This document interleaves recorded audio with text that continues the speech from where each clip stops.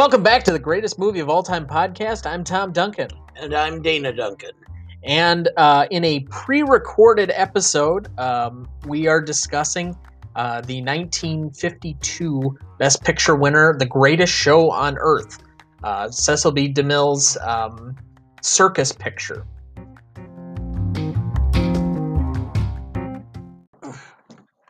So we are recording this one a little bit in advance for backlog episodes. And if we end up taking vacations, we don't want to deprive listeners of their weekly following. So we will try not to do anything of the moment. Try not to spoil ourselves in that particular regard. But to go over this film, I only saw this for the first time over the weekend as part of my quest to watch every Best Picture winner of all time. I've got 76 down out of 92 so far, and all but one film since 1970. This one obviously is from 1952, but you had the much stronger connection, if you will, to this film. So what is your connection? I watched this film on network TV. It used to be in the 60s and early 70s. Every network could not afford to put on always, nightly programming. So they would always have a movie night. So it'd be the ABC movie of the week, NBC new movie of the week, CBS movie of the week. So I don't remember exactly when, but this movie was on. It was the summer. I must have been about 5 or 6. The movie was on. I remember watching the movie, being absolutely enthralled in the movie, and pretended that my swing set was a circus train for a couple of weeks afterwards, and would do the whole thing of the movie and the crash and everything that was involved in the movie. So, I mean, it's easy to say that this was at least something that stuck with you, was at least memorable, and the kind of spectacle of the whole thing kind of got to you at the time. It did, and in fact, though, I had forgotten a lot about it until probably the mid-90s, when I ran across a copy of the film on a DVR or a VCR tape. That would be VHS. Or VHS tape, excuse me. And happened to go, oh, I remember this film. I remember watching it as a child, and I can tell you where it was. It was in an old department store that was like one of the predecessors. There were several of these that were like Kmart, Walmart, etc. There was a chain of department stores called Scott's, and there was a Scott's department store on the south end of Janesville, Wisconsin. And your mother and I were married. May have been that you were with us. We took my mother there for some reason, and there was a bin and it had in there. And I remember just standing there. The two things I remember about that day is this movie was there, and they were selling Blue Moon ice cream cones, which I hadn't seen in years. So, for the listening audience, if you want to watch this film, it is available on CBS All Access, or at least that's how we watched it over the weekend, and you can have a refresher over there. So let's delve right into this one. Very basic plot summary, because, I mean, frankly, there isn't a whole lot of plot for a 2.5-hour movie, but The Greatest Show on Earth is a dazzling spectacle of life behind the scenes with Ringling Brothers Barnum and Bailey Circus, the best three-ring circus in the land, celebrates the extravagant three-ring circus and depicts the passionate scenes of love and jealousy behind the greatest show on earth. Recognition: this was nominated for Best Director for Cecil B. DeMille. Costume design and film editing, it won for Best Picture and Best Story. It is the last Best Picture winner to win less than 3 Oscars, while also winning Best Picture, with the lone exception being Spotlight. which only won 2. Huh. So, Okay. I guess I understand, but I still think they got it right by that particular film. So, that being the case, what is this movie about? Well, this movie is about Don't overthink it. celebrating the circus. Yeah, it's a spectacle advertisement for the circus. Um, it's DeMille creating an over extravagant show that required more editing than it got. Well, okay. All right.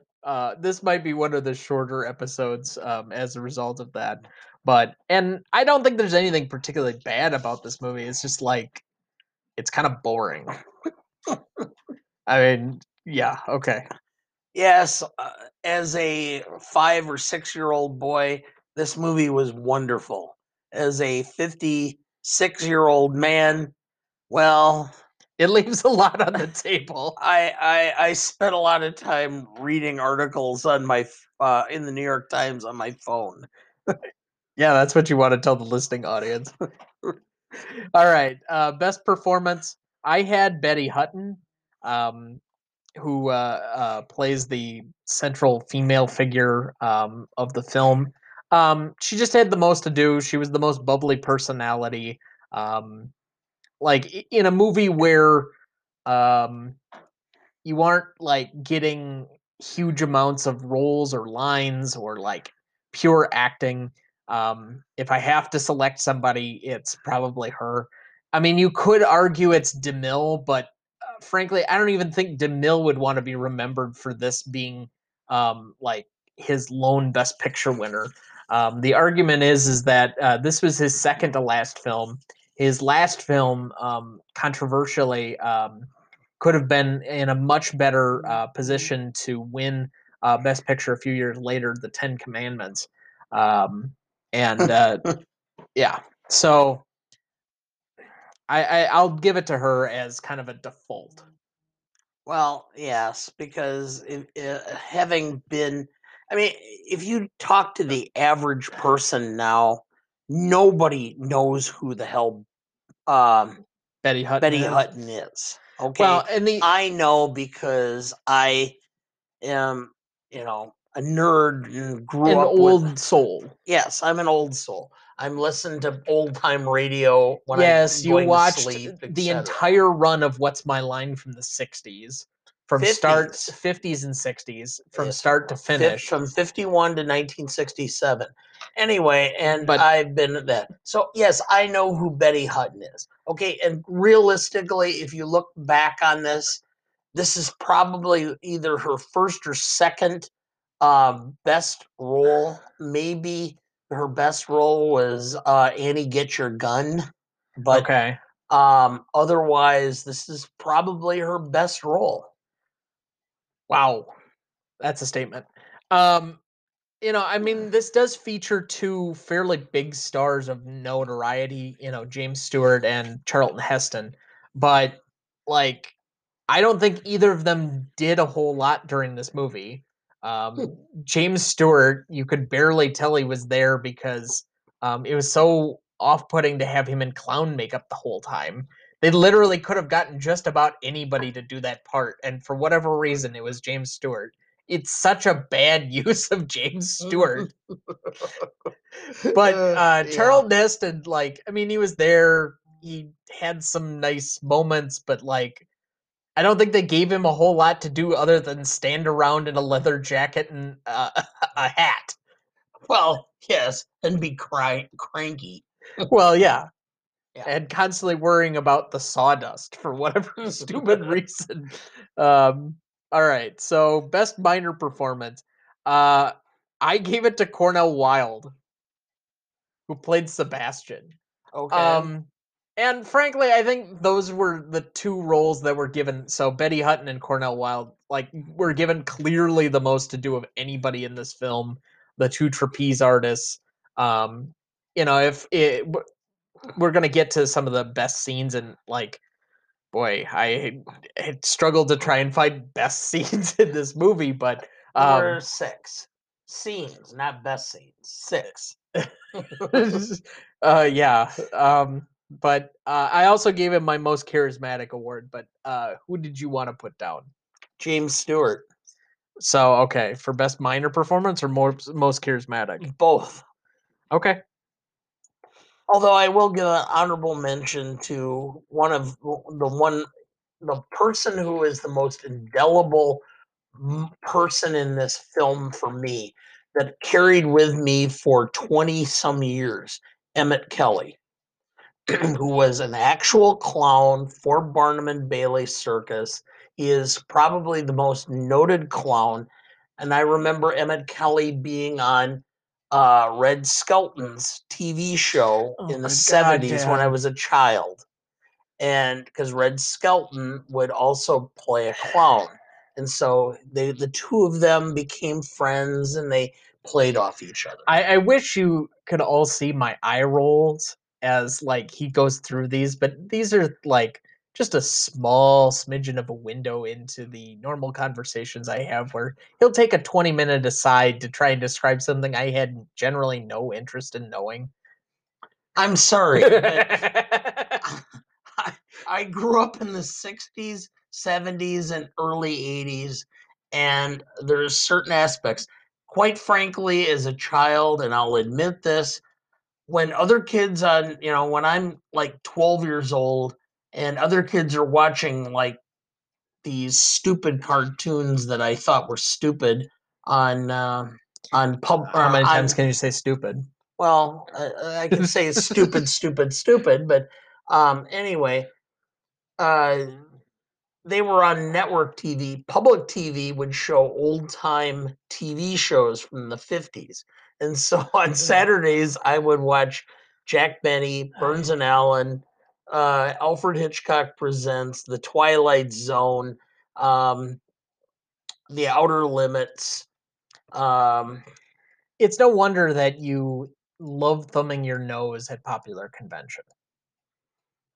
yeah, I know. I realistically, if I would have been able to pick a time where I was born, it would have probably been in the 1920s, so that I was an adult during the 40s, because I have so much connection with the movies of that era and the television and the radio shows of the late 40s and such. I probably should have been my grandfather. All right. So, as we preempted, best scene. I have a few. I have a few to Okay. try and nominate. The first trapeze show. I mean, if any of the scenes that's the most spectacle, where they're trying to like one up each other and they're going back and forth, it's probably the one that is the one where you actually like go wow a bit. You know, somebody actually performing that level of stunt and the amount that they took in order to pull those off. Obviously, I don't think Cornell Wilde or Betty Hutt was actually doing those things. It's somebody else. But that being said, just to be able to put that in a movie, it's still outstanding. So great stunt work, at least on that one. The double somersault with no net, where spoiler alert, Sebastian ends up hurting himself, is kind of an interesting scene, and is probably one of the more dramatic scenes of the whole thing. If you have that as far as it goes. Klaus tries to kill Angel by getting the elephant to squish her. Again, it's just one of those where you up the stakes at least a little bit. And it's one of the few that actually drives the plot of this movie, of which there is not much. Um, the train crash, which I think you've kind of already alluded to, but I will get to the famous person anecdote here in a second about that particular scene. Buttons and Sebastian saving Brad at the end. Those are the like 5 scenes I have. Yes. Do you want to add anything else? Well, the scene where Sebastian is discovered as being crippled. Okay. Yeah, I can buy that. Other than that, not a lot. So, which of these would you say is the best scene, however? The train crash. Yeah, I'm gonna give it to that. I will say my, if you could call it favorite, but favorite scene was at least watching the first trapeze show because I think, like I said, it was the one that actually made me like give it some appreciation to what the actors were doing. But also the most indelible moment is the train crash. And for what it's worth, you were not the only little boy that was inspired by that particular scene.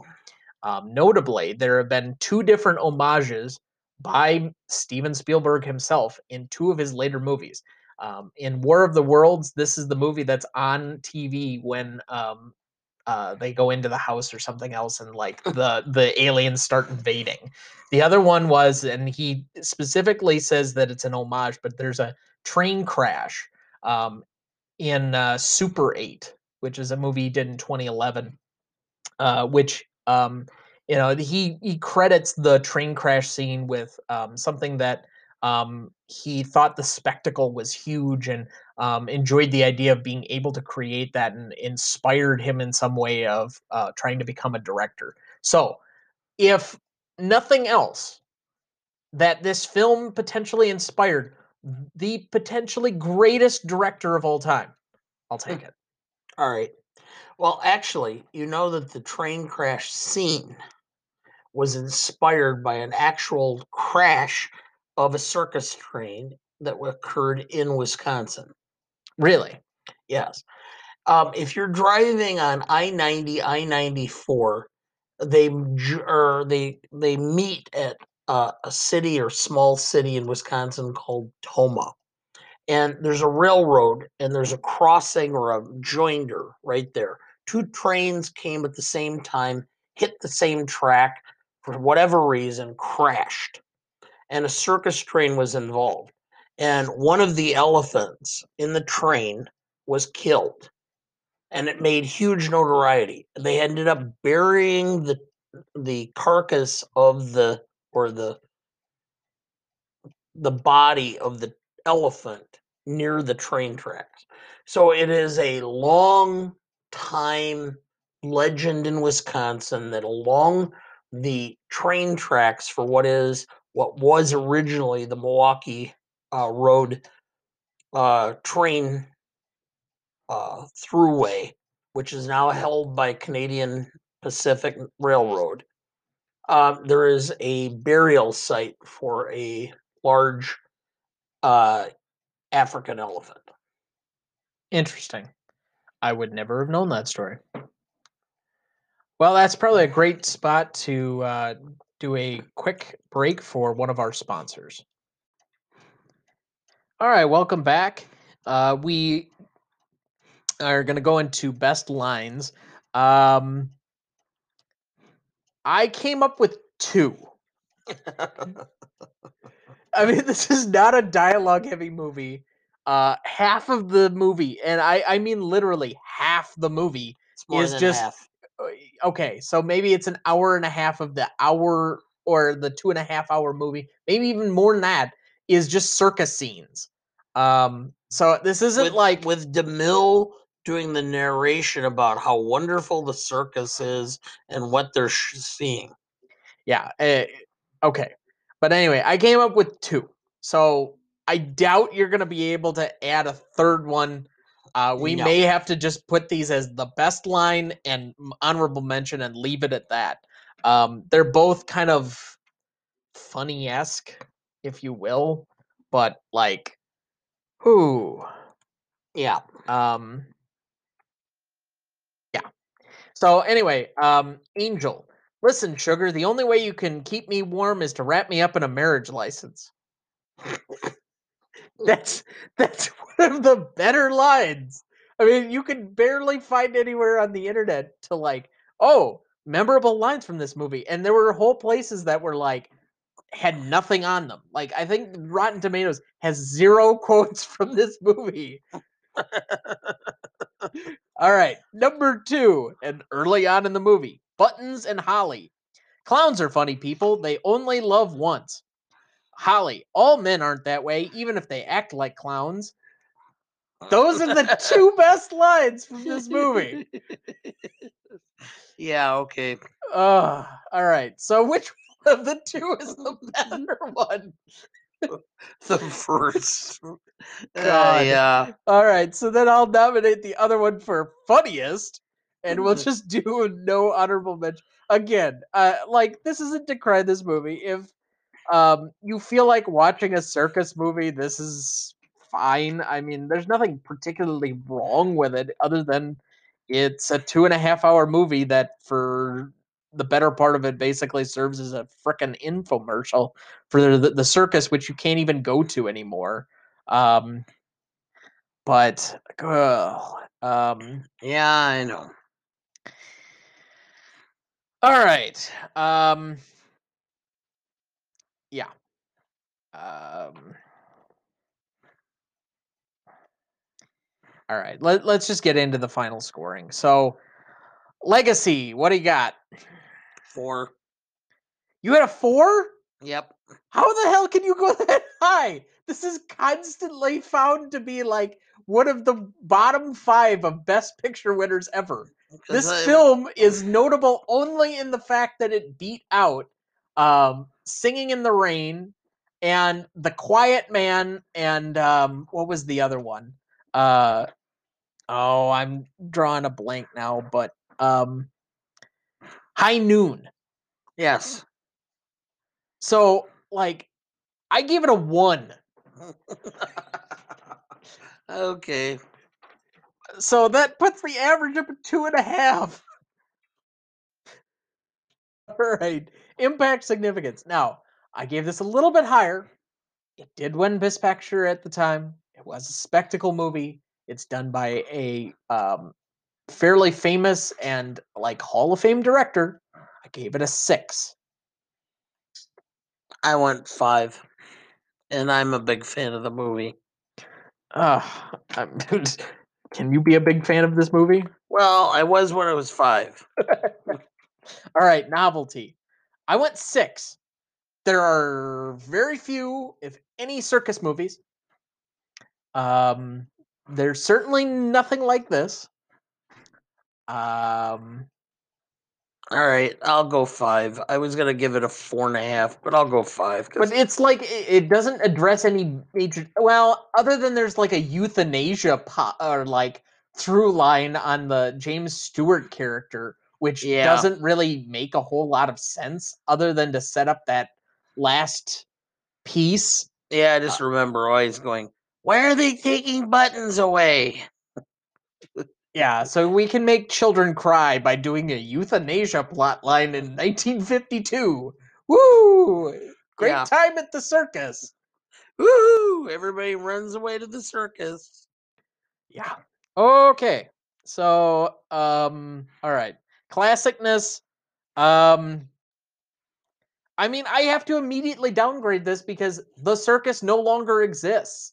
Yeah, Like, it just doesn't hold up from that factor for the average person. Um, you've probably never been to a circus. It doesn't like even come in people's thinking. It's not like something particularly classic. I've at least been to one and been to the circus museum, but that's because of where I'm from. But I just gave it a 5 out of sheer necessity. But I find this to be middle of the road. all right. I actually had a 4. All right, I mean, rewatchability 2. Like, it's not that I couldn't rewatch this film. It's that I wouldn't rewatch this film because there's no reason to watch this film anymore. Unless you're somebody who is into the masochistic nature of watching every Best Picture winner like I am trying to. It's nostalgic, so I had a 3 Okay. for me personally. Okay. And that's why I like waited to watch it with you just for that sheer factor. And like it does have um like a couple of star actors in it, but good lord, it's just like watching the film again was kind of like when you were a kid. Every like sixth grader, when you were a little child, like kindergarten or first grade, every sixth grader seemed like such an old adult. yeah. This is what it is when you're like, what I remember is this film and what it was. Now that I watch it in retrospect, I'm going, yeah, okay, why did I like this? The only thing is that this may end up being one of the lower films on our list now in just total score, and I don't know if it deserves that because there's really nothing wrong with this, and No. it would be an okay kids movie, although they're certainly not going to get the euthanasia through line or understand the whole train crash at the end. But like, Well, I can they might. understand as They a might. kid why you might enjoy this. There's a lot of bright colors. There's a lot of action. It would be like Yeah. actually going to the circus, which is why it's an infomercial for the circus. Yes. But ultimately, But then again, you don't know because I mean, this might be very much like the old joke. Two first graders are walking to school. The other turns to one. The first and says, "Guess what I found on the veranda? A condom." This other one turns and says, "What's a veranda?" okay, thanks, Dad. You've now just bumped up one of our shortest episodes of all time into an explicit. Just to tail end this. So, in review, Legacy 2.5, Impact Significance 5.5, Novelty 5.5, Classicness 4.5, Rewatchability 2.5, and the audience score, by far our lowest so far, 5.5, for a total of 26. Woo! All right.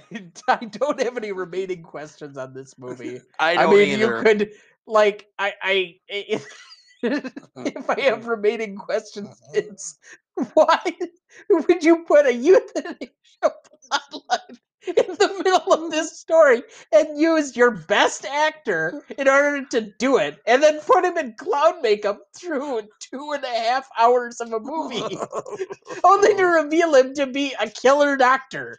Woo! Yay! Let's give this best picture. Yeah. Oh, God, I tell you. So that's that's a good hearted end to our particular episode.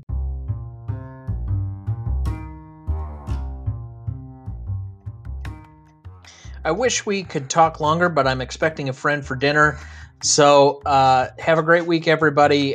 Stay tuned for our next live episode.